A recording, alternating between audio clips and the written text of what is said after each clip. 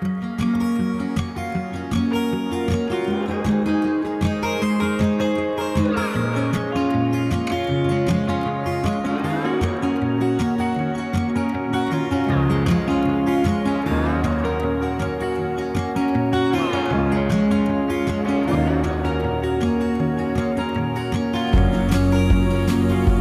everybody, it's Ned. Welcome back to another episode of You're Going to Die, the podcast. I was trying to think about how to start talking in this episode because my inclination too often is to say this is a really special episode, but they're all and have all been special. But this one means a lot to me and somebody else. So I'm going to go ahead and say hi to them. Hey, Scott. Hey, Ned. So, Scott, this is good stuff that we're getting to do, and I'm feeling really grateful and glad to get this episode out into the ears of our listeners. I feel inclined to say what it is, but I want you to just like introduce what's up. Yeah, well, this is an episode that we recorded over a year ago, and it is an interview with Stephen Jenkinson, and you and I were huddled up in a motel room in San Francisco with him, and I can still remember how precious those couple hours felt, how changed I felt by it, and yeah, it feels surprising and so right that it'd be now that it's time to share this one. Yeah. Was his wife like sleeping on the bed while we recorded the whole interview, like his partner? Yeah. Is that right? Totally. And I think she was like, I remember her just being so welcoming and sweet. And I find that to be maybe the deepest form of welcoming that a person could offer is saying like, and I'm going to take care of myself. Don't mind me. I'm going to be under the sheets, under the covers, sleeping while you guys do this. It's perfect. I feel like it like softened our listening. And I think Stephen, anytime I've talked to him, it's a certain way of speaking that's meditative and medicinal. But I think I felt softened by a sleeping being in that room, and that it was okay. That it's just such an extraordinary way to get to hold an interview space is with someone resting, napping, and totally good on it. Like they're good. Yeah. It's fine. I just remember getting out of that hotel room and us just kind of dumbfounded, looking at each other, just awestruck by what it meant to share that and both be able to name it for what it was for us. Yep. Yeah. And I'd say, I mean, thinking of it now, there's like a really strikingly pre-pandemic way of that feeling like, oh, we were in the room together. We captured what it felt like to be in that room. So different than the feeling of, snagging something over Zoom or, that's obviously unique and precious also, but I do remember driving with that hard drive and feeling pretty like precious about it. Yeah, you're right. It does feel that way. A time when we could be in person, and not even having been with you in person like that in so long, and feeling too these first episodes we put out of the podcast that it was a way during this pandemic to revisit what it felt like to be together and listen and have it in our ears like it's something live that we're getting to share. I feel that way listening to this, and I'm really, really feeling so strongly and right about your music, holding it and making connections throughout. So I want to thank you for putting that time in. And well, for those of you that don't know Stephen Jenkinson, I feel really honored that this might be a way you're getting introduced to him. So that's very cool and means a lot to me. But I would say that after my mother-in-law's death, especially back in 2012, Stephen Jenkinson's work really helped me and met me where I was at, not just as a little boy who lost another mom, but also as a man who was working on holding space for grief and making room for a conversation that matters around death and dying with my community. And I remember seeing The Grief Walker. It was my earliest access point, probably, to Stephen Jenkinson. It's a documentary that I really highly recommend. But since then, he's put out quite a few books, and there's lots of ways to access him through his education at Orphan Wisdom School. And I'll put all the links into the liner notes. But it feels really, really powerful to be able to revisit that time through this, and certainly such a special episode because of the personal connection to him, but also the very matter-of-fact, like, coolness of knowing all these years of doing You're Going to Die gave Scott and I the opportunity to share this moment with someone who I really greatly respect and feel called out by, to be responsible and do this work right in the way that we deserve. And so Stephen is a teacher, an author, a storyteller, a spiritual activist, and founder of the Orphan Wisdom School, a teaching house for skills of deep living and making human culture that are mandatory in endangering times. He makes books and tends farm and mends broken handles and fences, succumbs to interviews. I like that. These are not my words. Those are probably his. Succumbs to interviews, teaches, and performs internationally. And another really cool connection is getting to meet Stephen and have him show up and do his events locally and often with music. And so it feels another fitting connection to Scott, you putting that music in here. But let's just let this conversation do what it does. I love you, Scott. Thank you for doing this with me. It's definitely one of the important, memorable moments of a lifetime. Mm-hmm. I'll never forget, and so glad to have this captured in this way. Same here. Love you too, Ned. And very, very excited for what people will get to experience through this one. All right, everybody. Take a listen to me and Scott in conversation with Stephen Jenkinson.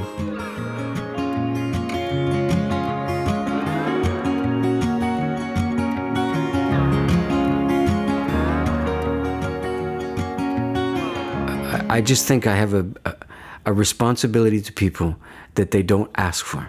And I'm not sure I learned this in the death trade, but it's certainly congealed, around the deathbed.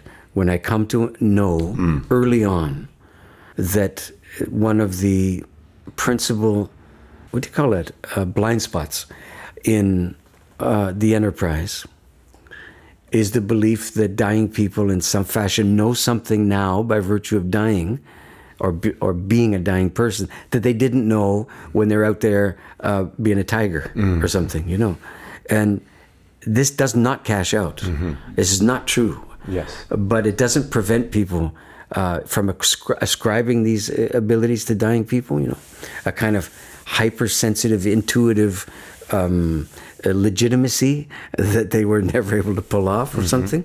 And so what's the etiquette that drops down from that strange conceit? And the answer is you defer to use a technical term from the trade, you defer to patient readiness, especially when it's a discussion about what to talk about and when and how intensely and for how long and employing what language and so on. It becomes negotiable whether you should approach a dying person as if they're dying, for example. So when I was there, I had to craft an understanding of not just candor, but of keeping the faith, let's put it. And so I came to characterize the strain of the arrangement as a burdensome privilege. That was my way of trying to keep before me an understanding that if I do what they want, I underserve them desperately. That's the least you can say about it. More, I'm a co-conspirator in the very thing I imagine myself to be taking on instead, you see. In the name of what? In the name of being a comfort provider. So this word appears over and over again in the death tape, professionally, and in the non-schooled aspects of the thing as well. It's heavily trafficked in comfort. It's kind of the layman's Hippocratic oath. At least comfort. So ask yourself a simple question, as I've done many times. The context is someone's dying in a death-phobic culture. Translation, someone's dying in a place and a time that doesn't believe in their dying. I'm saying the culture doesn't believe in the dying of a dying person. Okay? But this is a recipe for a kind of madness that will not abate. But then you ask the following question: how shall you propose to provide comfort to a dying person in a place and time that doesn't believe in their dying? Because that is the proposal, right? That's not I'm not putting a noose around the possibilities. I'm saying that's the full gamut, if that's the kind of business you're in, comfort provision. And the answer is, you have to, if you're going to be a comfort provider, you are underwriting the cultural norms that saw to it that the dying person would turn against their dying. You would compromise any capacity they would have to self-identify as a dying person and to undertake dying as a moral obligation and as a basic artifact of their humanity. By being a comfort provider. Yeah, by being a comfort provider. And for all the right reasons, you do the wrong thing, essentially, So that understanding is not some dogma. That understanding comes from knowing what the dynamics of comfort are. Very simply, you ever had new shoes in your life? Hopefully, yeah. Okay, so there were many things when they were on you, but comfortable they never were. It took a while, right? Okay, and comfort food. Comfort food is not that new thing that you tried it. You'd never call it that. You might have liked it and many other things. But comfort is a particular integer of experience. And what does it require? Precedence. That's what it requires. You are not comforted by something that appears suddenly in your life. Okay? You're comforted by something that you have associations with that can go back, to childhood and even earlier if you're a New Age person. And the consequence of all of that is that your comfort is derived from familiarity. Now ask yourself, how are you going to comfort a dying person? Now understand the dynamics of comfort. And the answer is, you're going to marshal legions of euphemisms and half-truths and half-spoken things to preserve their sense of their well-being, and in so doing, reimagine dying as something that could be made familiar after all. How? By talking about it like it's a poodle. By talking about it like it's something that's yours to do with as you see fit. Like you're the boss. Like there's nothing to learn. This is something to control and exercise dominion over. And you investigate the language. It's all there, you see. So I derive my understanding of my appointment, my assignment, from this kind of understanding, that the principal reality is the cultural one, not how you or I feel about our dying. That's the occasion, but it's not the context. The context is every one of our feelings we inherited. And that's a strange concept in North America, because we imagine our feelings are the domain, we are the single regent exercising power over. And in actual fact, you're on the receiving end of any feeling you've ever had, and none of them are yours. And the language that it attends to them and that allows you to express them, this is all inherited. Okay? And the repertoire for dying is an inherited repertoire.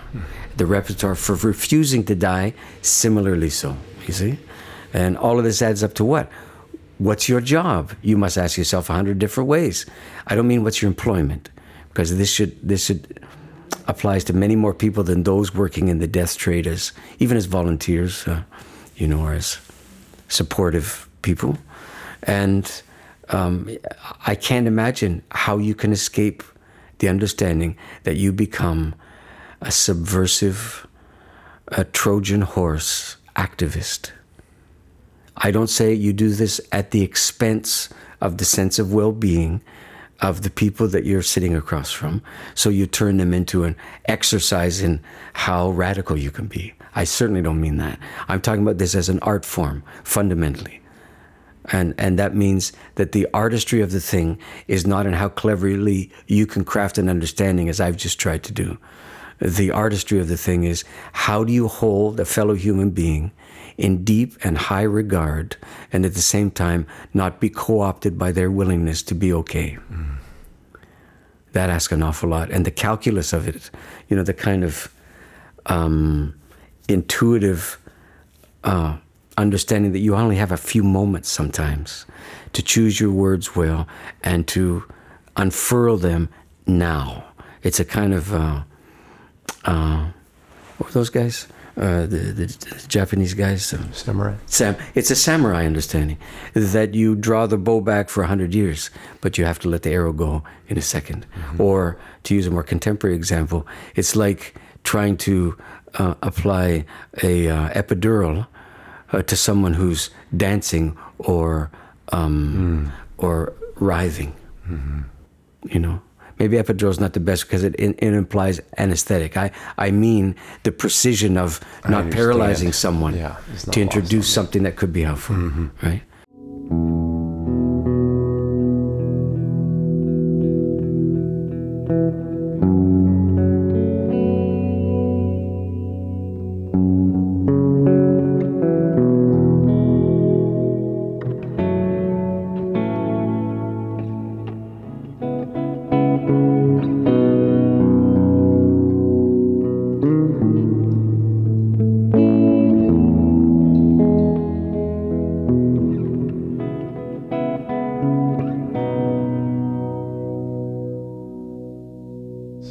Watching things fall for the sake of hearing the sound or feeling like I was effectual or of consequence.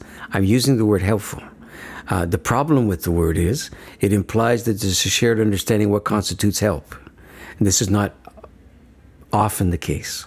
So that's part of what the work is to reconfigure an understanding of what could be useful. Do people know that that's really what they want? Is that why they keep asking you to go to places? You'd have to ask them, man. Well, what's your sense? Like, why are people still, why are you, I don't know. Why is this growing if your work is to go places and not offer assurance?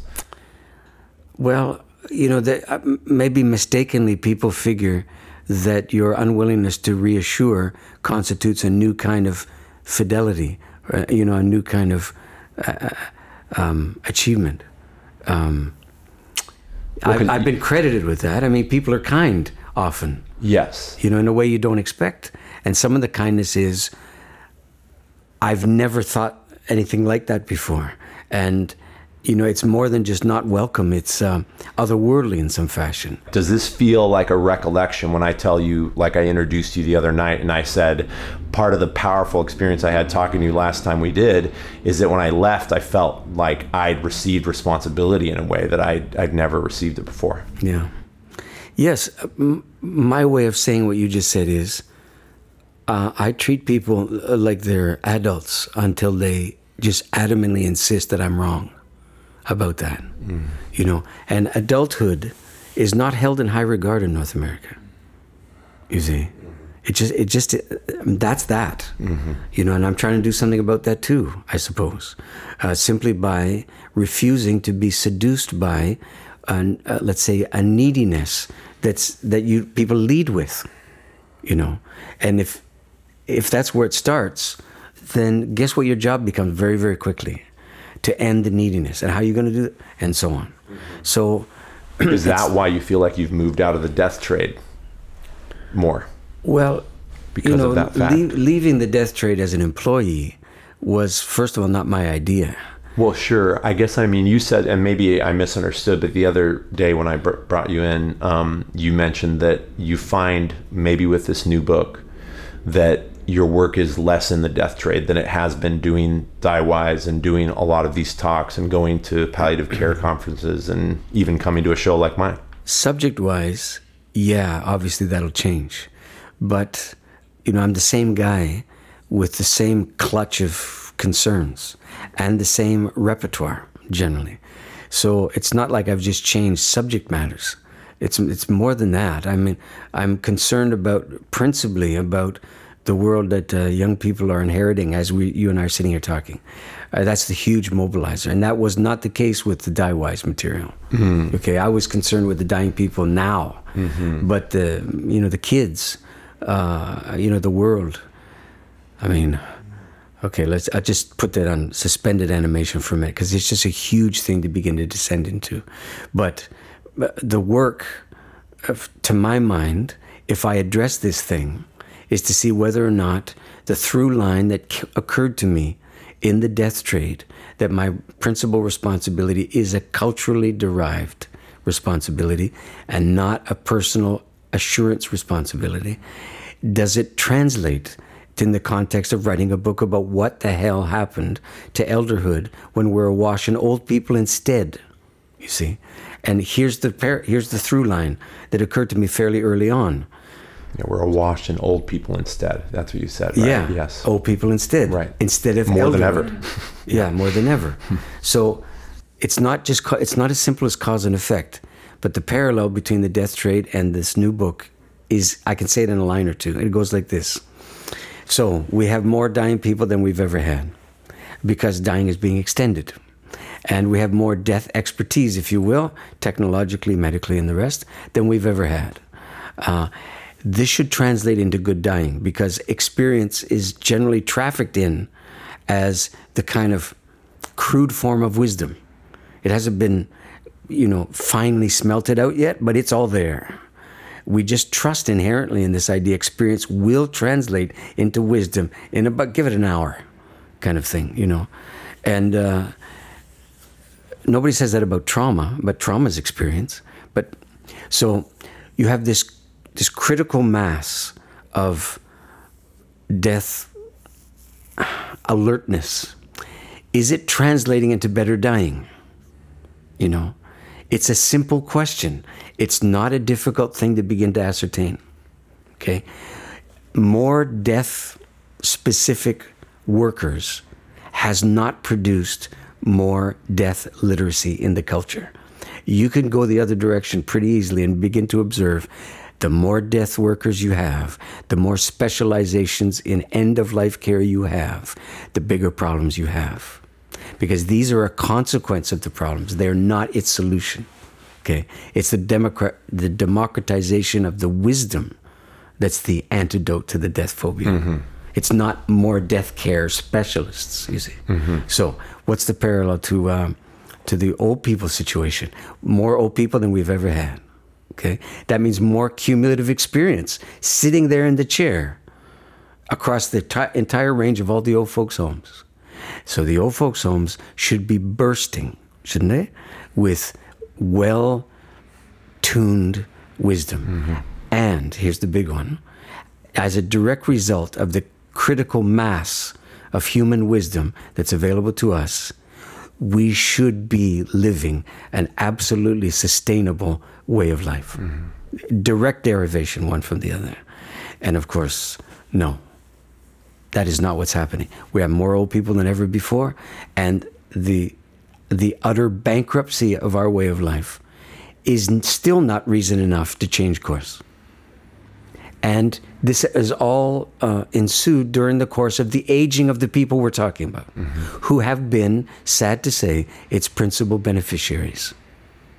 Okay, the people that came of age in the 70s, okay, have drawn down since then. Now in their retirement, or in their dotage, or in their dying, yes.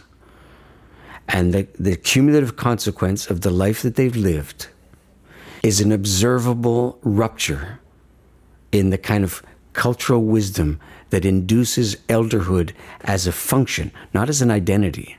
I'm not talking about people's personalities here with elderhood. I'm talking about it as a verb, as a function.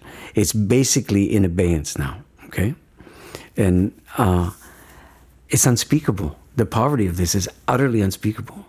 And if you think writing a book like Die Wise is rather taxing, just to remember the hardships and the mayhem and the frank malpractice and the kind of moral chicanery and so on, writing a book about the visible disappearance of elderhood within essentially several generations is so painful, because it's an incontrovertible inheritance. You see, so I've understood myself fairly reluctantly to be someone in these matters who is in no way inhabiting a prophetic function, but rather inhabiting the function of a crime scene recorder. And that's, I think, what I do, is I come upon a crime scene and I chalk out the bodies on the highway.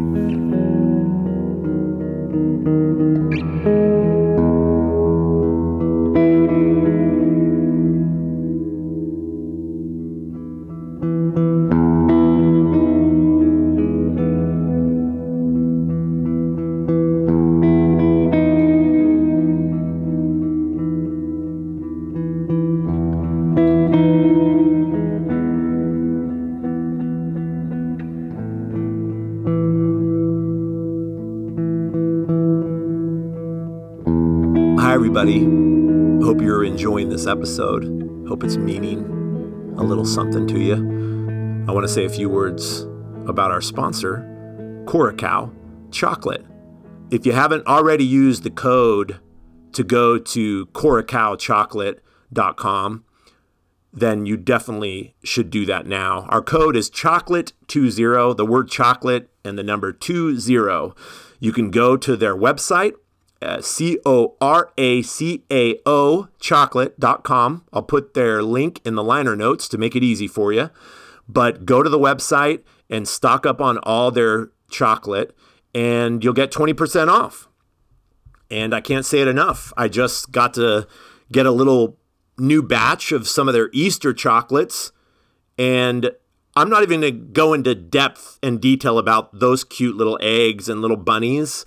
It's just what you would expect, but classier and more thoughtfully made with great good intention to go with all the good ingredients that make this chocolate what it is.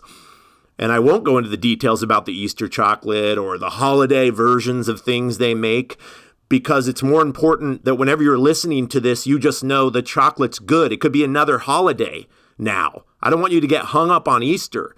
If you're hearing this week when the episode releases, then yes, go and get some damn Easter spring-themed chocolate as soon as possible. But also, if you're listening to this 6 months from now, which is very possible, there might be another holiday that connects to the chocolate at Curacao. And so then go then and use your chocolate20 discount code. They choose South American heirloom cacao for its perfect balance of fruity, floral high notes and nutty undertones.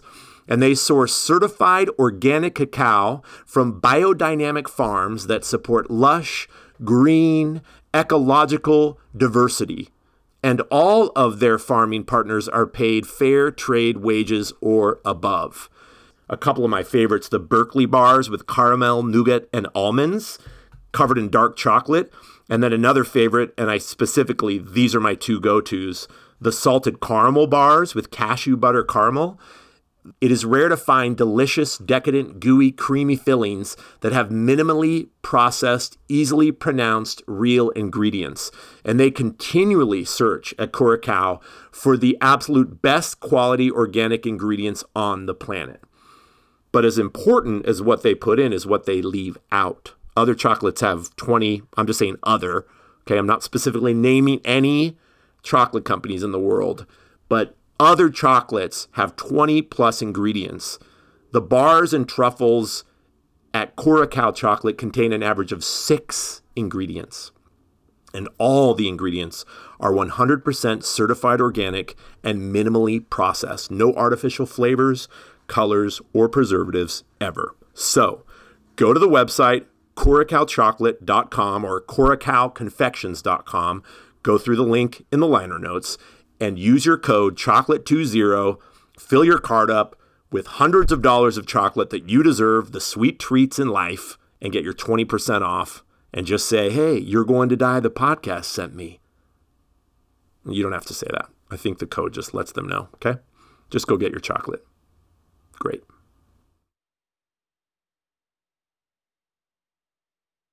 We do our little moments in the episode to kind of drop in and settle down. And this next segment, Scott put some of his own soundscaping magic to work and created a little container for a blessing that Stephen Jenkinson wrote.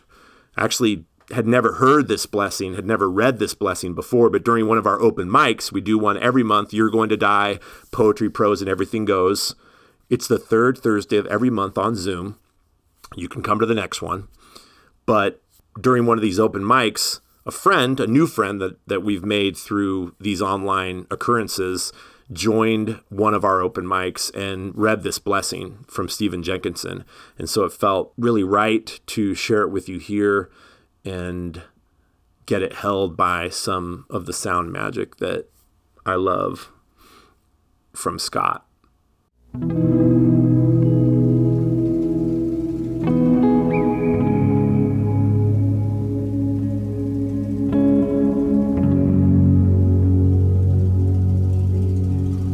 I make a prayer now to your old ones, to those whose face you never saw, and voice you never heard, and name you haven't known, that they remember you while you try to find them remembering you, that they come at the proper time to gather you in, that they whisper to you the truth that you haven't been alone and won't be, that they know the hard friendship of the ending of days.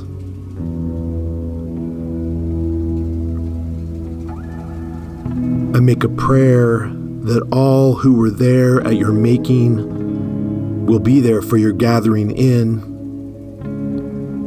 that their hands will be there just by your opening head, your little fountain, to make a home for your sorrowing heart and for you. I make a prayer that your house and your people will be blessed by your coming and your going, that the day will come when they will boast of for a while having known you, and will marvel at the way of your going out from among them, and that you might be reason enough for them to continue for a while, and that in the days to come, you will be claimed as noble, as an ancestor worth coming from.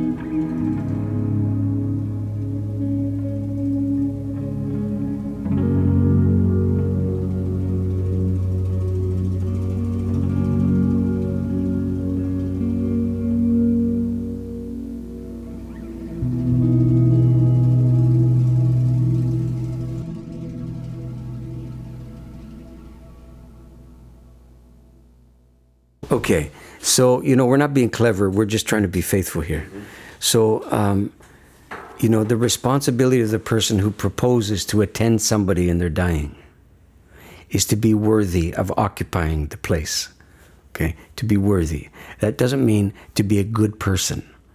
There's more to it than that, or to be well-intended.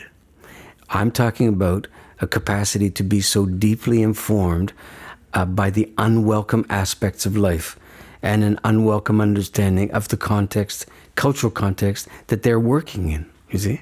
So that they have to understand themselves to be cultural workers in the death trade, okay? And their professional designation, even unto and including, family members and volunteers and so on, all of this is very much secondary. The principal question one should wonder about is, what are you there to do? Okay? And what is this dying time for? And what does it ask of you?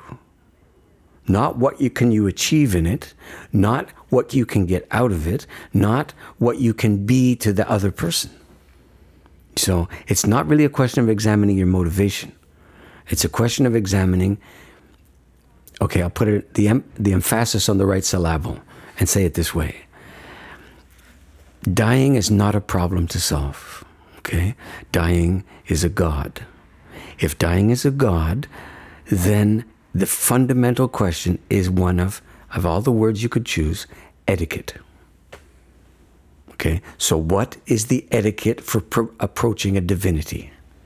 And if you can come to that, then you can end up at the deathbed and be useful.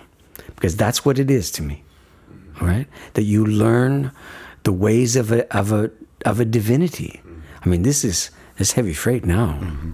You know, good luck in 6 weeks at hospice training with that one, with that assignment ringing in your ears. Wow, I had a week.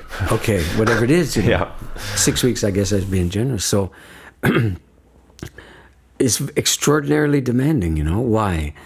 Anything particular about dying? Well, there is. What is it? If you entertain the prospect that that crunch time brings out the best in people, which is a conceit out there. At crunch time, people will come through with the goods, right? Families will. Love will out and prevail, and all of that. Good judgment will set aside all of the things that screw it up normally and so on. Death is not one of those times. That's what I saw. Death is a normal time that brings out the normal. And it's devastating to normal out when somebody's dying. Usually only seeing it in hindsight. Absolutely devastating. That your best shit was nowhere to be found. Okay? But your go-to shit was. Okay, that's habit we're talking about. So I come back to the divinity understanding and say, you try, first of all, you have to entertain the prospect there's such a thing as divinity. And, you know, good luck with that one in a desecrated world. But just try to approach the throne of a divine something and say, and do this. So, how you doing? Mm-hmm. Just imagine yourself saying it, right? Imagine being, you know, approaching anything that you think is worthy of a respect that you yourself feel incapable of coming to. And then that casual thing, you know, just for engagement. Okay, because that's what happens. Mm-hmm. Okay, but this is a throne you're approaching, so it requires a little bending, you know, of the neck, you know, and assuming a position of humility in the face of a vast mystery. You can't prepare to engage a mystery if you understand preparation to be something that demystifies what you're coming to learn about and to serve. Okay? Preparation for an engagement with mystery is mystifying. Right? Okay, so you're re-mythologizing your understanding what life is. You become an animist in a fundamental way that the modern era seduces you away from. You know, we grant soul to certain orders of life, don't we? But certainly to nothing made. We got that, thank you, monotheisms of all stripes. Nothing made has a soul. And even some of the makers, it's iffy. You know, so my God, the list of who gets to have a soul is fairly narrow. And so when I'm talking about re-mythologizing, and I used words like desecration and so forth, I mean, this is, you know, you can hear my so-called divinity school education here in some fashion, but I'm employing it to say, no, things are much worse than anybody imagines. We're in a time that practices desecration and calls it a respect for the individual, you know, and their personal belief system and so on. But most people died minus any belief system. I'm telling you. Okay, and the belief system they may have had was not derived from or informed by any reality of dying. It was all turned to in times of trouble as an antidote to those realities, like a shield, like a sword, you see? So what kind of belief system is it that you die with that was designed to make sure you wouldn't really die? Or there's no reality called dying. Mm-hmm. There's just transition or whatever it is. So there's your practice arena, you see? And so who are you? And people would say, well, who are you to, I used to get that all the time. Who are you to say? Who are you to call into question? You don't get that anymore? No, I don't get it anymore, no. I never said this often, but I thought it frequently. If I'd stayed there long enough, I would have started saying it. Who are you to say, what good dying is? And I would have ended up saying, I waited for you to do it, okay? And I'm not waiting anymore. That's the answer. I waited for you to do it. It's not like I just came out of the chute saying, I got this. I waited, man. I was in the bushes for a long time. I practiced what Dylan said. Learn your song well before you start singing. Mm-hmm. I did. Mm-hmm. But I'm singing now. And I take my cue from my countrymen. And what did he say? He said, they sentenced me to 20 years of boredom for trying to change the system from within. But I'm coming now. I'm coming to reward them. First we take Manhattan, and then we take Berlin. And that's my marching orders. Sounds a little self-important? Yep. Try to do it. You try to do it without a sense of self-importance. Just try it. They eat you alive as you self-doubt yourself from one gig to the next. I call that humility. People deserve somebody who can try to stand and deliver. Yes, they deserve their successes, but they deserve their frailties too. My personal frailties are not besides the point, right? Yes, I'm 5'7.5". It's not easy to occupy room in a contentious. I don't have the stature, right? I don't have the associative credibilities, all those things. But why aren't I getting that old tear down that I used to get? Well, I think something happens when you get a little older. Maybe they just give up on trying to remind you that you're nobody. Maybe that's what happens. Or maybe the particular transient notoriety that accrues to me now makes it very difficult for somebody to accuse me of being nobody for a while. I don't know. But as long as I'm granted a little bit of a pass, which is kind of happening for a while now, I'm happy to employ that. Not rest on it, but to employ it and say, well, I'm in the house. Okay, it's not the time for me to question whether or not I deserve to be in the house. You've asked me to come. I'll presume like you knew what you were doing. And I'll be informed by that. And to a certain degree, encouraged by it.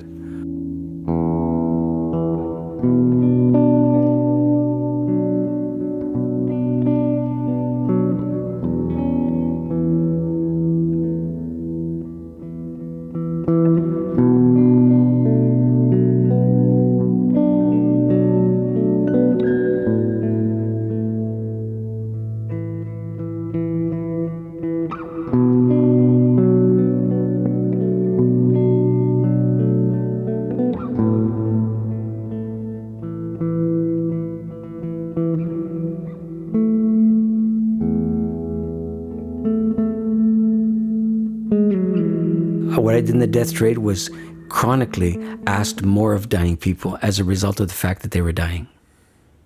And it was so counterintuitive. People took offense, of course, misconstrued it more or less willfully, and insisted that this was tyrannous, and absolutely indefensible. And I said, and the only answer I can think of is, well, we've all watched you ask less and less of them as they're dying. Do you not understand what it does to their understanding of to what degree they're still in the land of the living? It nullifies it. You wouldn't do it to any other citizen. Ask less and less of them because they are. Would you? Even in physical rehabilitation, what do you do to an injured joint?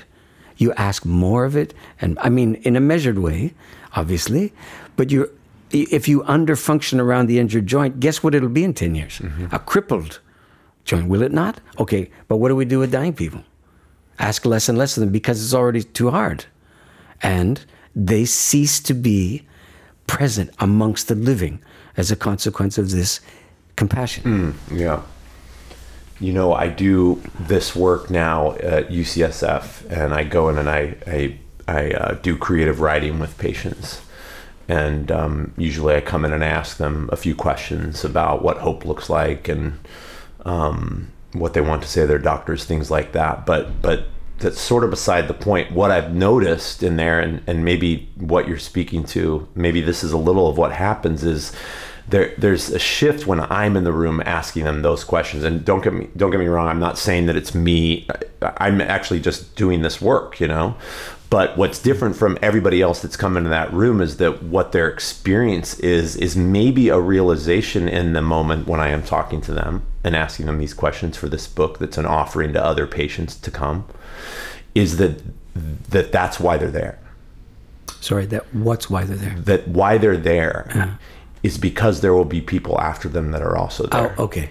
Mm-hmm. Does that feel like a sort of a version of what you're speaking to when a person's like dying or going through cancer or whatever it is, that part of it is the responsibility of doing that thing and being that thing because that's your work, and that you doing that is an offering.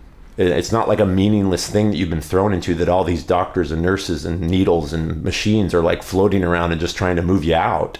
It's actually like, that is your act. That is your job.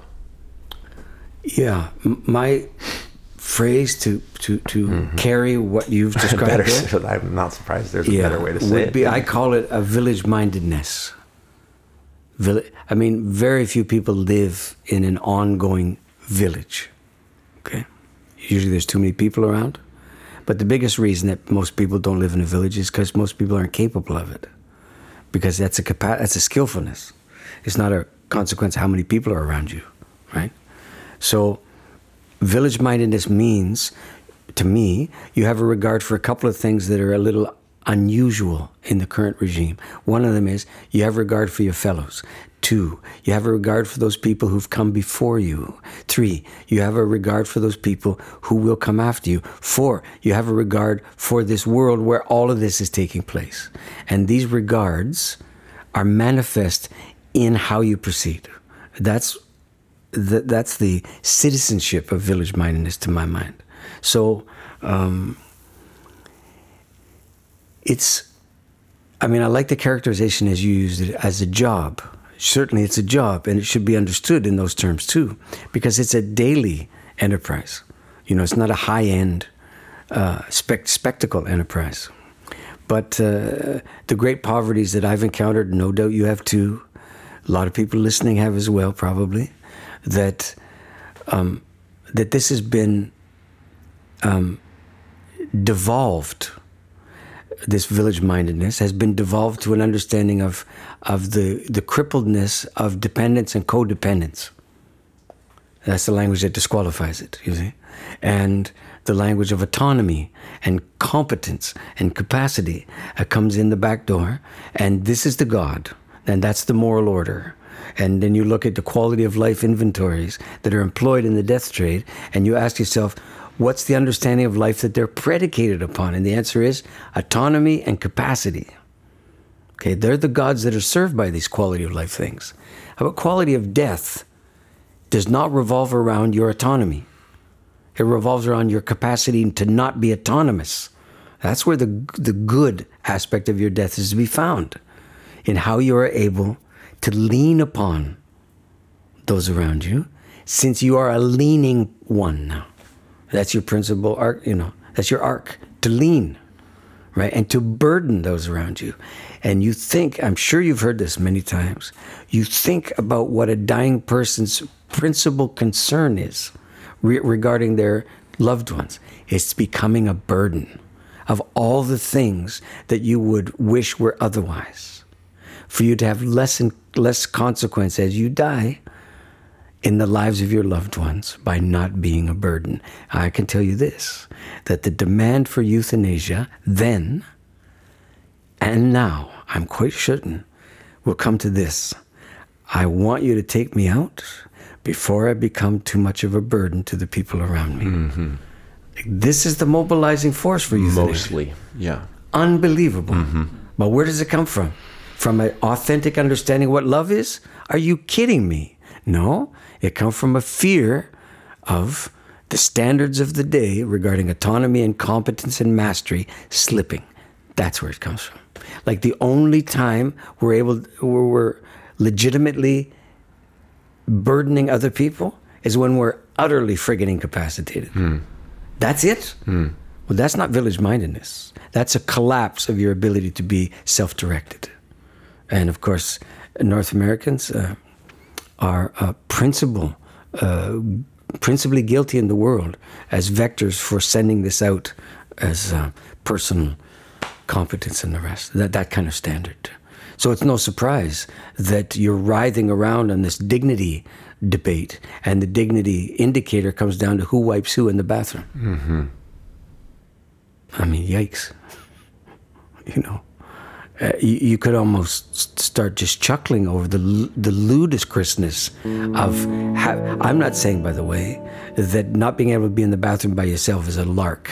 It isn't a lark. You think about the ridiculous emphasis we place on toilet training, and then, you know, fast forward 75 years. How do you think it's going to be? Mm-hmm. I'm not making light of it. I'm simply saying dying is a time for recalibrating what you think dignity is. Mm-hmm. And it should not be related to autonomy. Mm-hmm. That's a North American weirdness, man. Mm-hmm. You know, your capacity to be autonomy afflicted and then autonomy free, like being hope free. Mm-hmm. Now you're talking. Mm-hmm. Now you're talking about you re-understand competence now as your capacity to lean on people. And you'd understand leaning on people to be something that only moral and physical collapse justifies. Because how does anyone feel useful in your life as long as you're autonomous, as long as you're doing fine? And then the whole architecture is the only time you get to have a meaningful part to play in somebody else's life is when they collapse. What an impoverished arrangement it is, you see? And this is where my understanding of my work came from seeing these things, you know, seeing what it did to people to be hopeful. They weren't allowed to occupy the time that they were in. They had to hope for another time.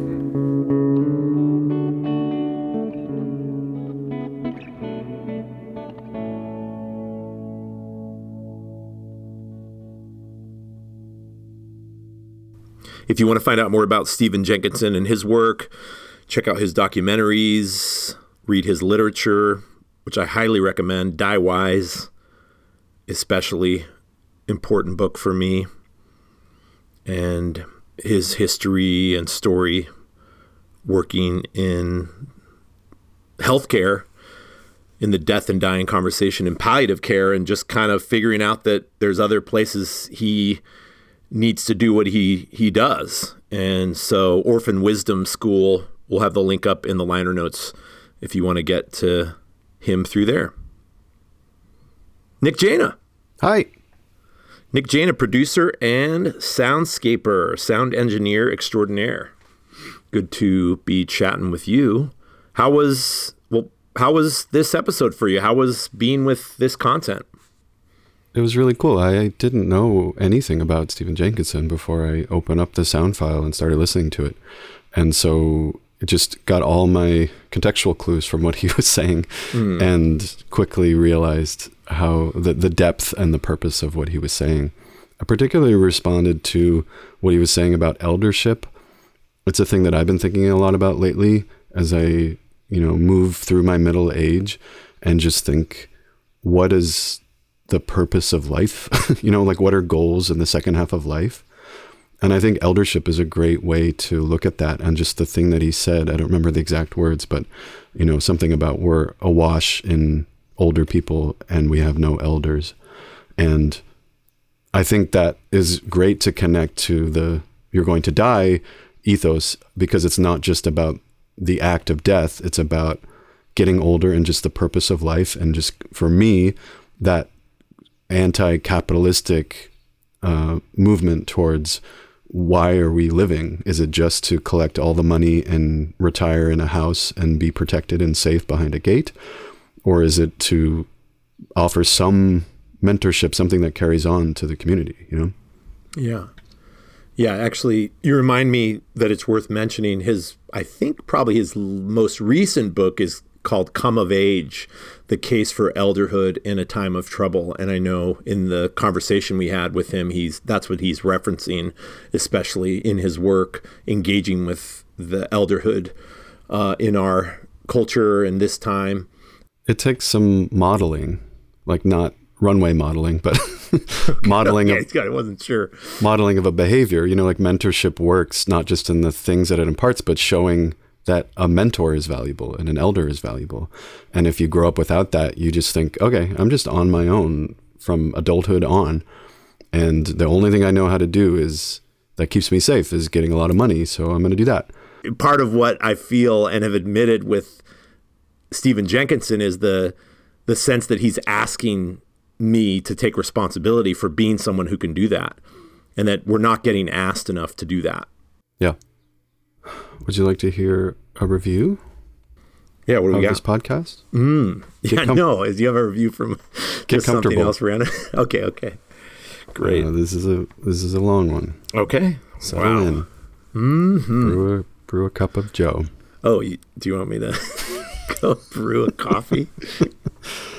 This is from Draco Aquarius. What a wonderful way to celebrate death and, ultimately, life. That's star. 5 stars. That's great. What else can be said?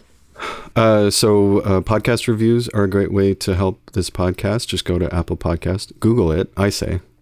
If you don't have the app, just Google it. Well, hey, this is important. This is good. I'd like the Google it. There's a link though. We should just make it a link and put it, drop it. That's what we'll do. That's a good idea. Okay. So we're in the liner notes, people, we're going to give you a direct link to the Apple Podcast review option. And it does require you to create a handle. Mm-hmm. I don't think it requires very much information. No. We're not talking more than a few minutes, and you can leave as short a review as Draco's, but we will put that link in the liner notes and make it as easy as possible for you to get us over 100 reviews. We're at 95 reviews right now. Help us get over 100. That's a great idea. So you can go do that. You can sign up at the Patreon, patreon.com/YG2D. We're going to start offering some extra things. I sometimes make little sound collages with the interviews that I'll put up. We're going to put up the entire whole unedited Stephen Jenkinson conversation if you want to hear the whole thing. I think it's like twice as long at least.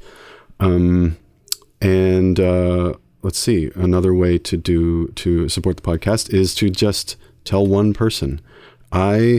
I did this for a show last week, a You're Gonna Die show. I was having one of those days where I was frustrated with the way the algorithm seems to swat down anything that points to life outside of Facebook. Yes, we know this to be true. And so I was like, oh, okay, I'll just go back to texting. And so I texted like 10 people about this show, and like 8 of them came, and 2 of them said, I'm so sorry, I can't come, And it was such a good reminder that sincere personal text, not just a copy paste text, but like hey man, how you doing? Check this out. I think you'd like it, That was for the open mic? Makes a big difference for the open mic, yeah. Yeah. But it works the same for a podcast. Just totally. I think you'd love this podcast and put a link in there. What else do you need to say? Just put it in a text and articulate it in your words to someone you care about that would feel the same way, and give them this little audio gift. What a great way to ask someone to be your elder. Ooh, really up level. Will you be my elder? That's it. Will you be my elder? Refer to this episode. Apple Podcast link. No. Will you be my elder? We need to have like a Valentine's Day, but an Elderhood Day, where it's like, will you be my elder? Oh, that's a great idea. Yeah, that's good. Thank you, Nick. Thank you, Scott. Thanks to Stephen Jenkinson and his work in the world. And thanks to all of you, future elders, for listening and spending part of your great long lifetime before you're old with us here on You're Going to Die, the podcast. You'll hear us next time. I got it. That's it. You'll hear us next time. Yes. Bye, everybody. Bye.